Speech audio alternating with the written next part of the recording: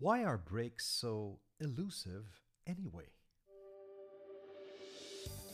This is the Daily Disturbance Podcast with Anthony Pangilinan. Taking a break can lead to breakthroughs. Russell Eric Dobda. So I was competing in this triathlon. I was eyeing one particular person I knew I was in the same age category with. We practically finished the swim leg and the bike ride together. Then we started to run. And as we ran the first kilometer together, I noticed he started to walk. Yes, I said, all right. I had no plans of walking at all. I'm going to beat this guy. I was so happy at the thought that in this Ironman 70.3 race, I'd beat him to the finish line. Well, until halfway through the run. By that time, I thought I would have left him behind. But he was still with me. And at times, even in front of me. It was only later that I realized his run-walk approach was actually a strategy. It's like a work hard, take a break approach, right? Then work hard again. And it worked. And he beat me. I'll say it again.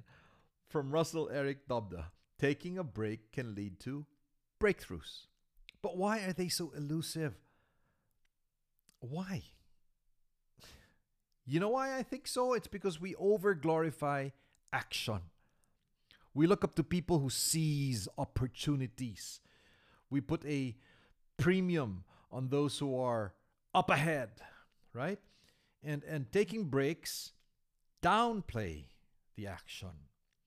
They tend to imply that we are passing up on opportunities. And we look down on those who are not advanced compared to those up front. Maricel and I used to argue about me going out on my own or spending time on a trip by myself until she realized it actually made me a better person and a more joyful husband, right? By being by myself from time to time. Still, why are breaks elusive? Because we also pressure each other when we fear being set aside due to someone dear taking a break, like a break from us. That is fear-based. You are leaving me behind. You know, all that drama. Iniiwan mo na ako dahil di ako sapat. In this case, we may not be avoiding the break, but we could be pressuring someone else from taking a break themselves. Not a few bosses I know act as if every break their employees take is a loss to the business. But you look at their own lives, these bosses' lives. They have health issues, family connection problems, a life that people who know them will not hope for. Others live balanced lives, these bosses, but unfortunately at the cost of everyone else's. But, even if it has been elusive, insist on having a self-check and ask yourself if it is a time for a break.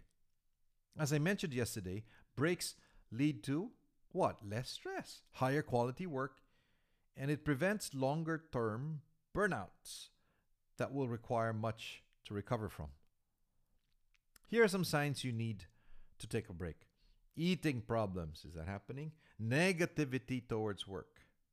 Inability to focus. How about this one? Frequency of sickness. Here you go. Consistent tiredness. And even tiredness leading to tardiness. Irritability. towards people closest to you at home and in the workplace. 3 more. Poor performance at work. Sleep issues. And finally, unhealthy coping measures like abuse of alcohol, sleep medication, and extended time, right, on online entertainment. But do fight for it, my friend. Breaks, as already stressed, and I will repeat, lead to less stress, higher quality work, including increased creativity and the power to retain information and ideas. And again, it prevents longer-term personal damage that will require so much to recover from, if recovery is even possible. You will keep in perfect peace those whose minds are steadfast because they trust in you. Isaiah 26 verse 3. Steadfastness, as this verse implies, is a key to being in perfect peace. Mamuhay ng mapayapa. To be steadfast means to keep still. And if you're moving, to quit accelerating again and again and just stay the course. And if you're too overwhelmed, to step back, to take a break, and allow yourself to refocus on Him who ultimately is most trustworthy. Now stop listening. Take a break.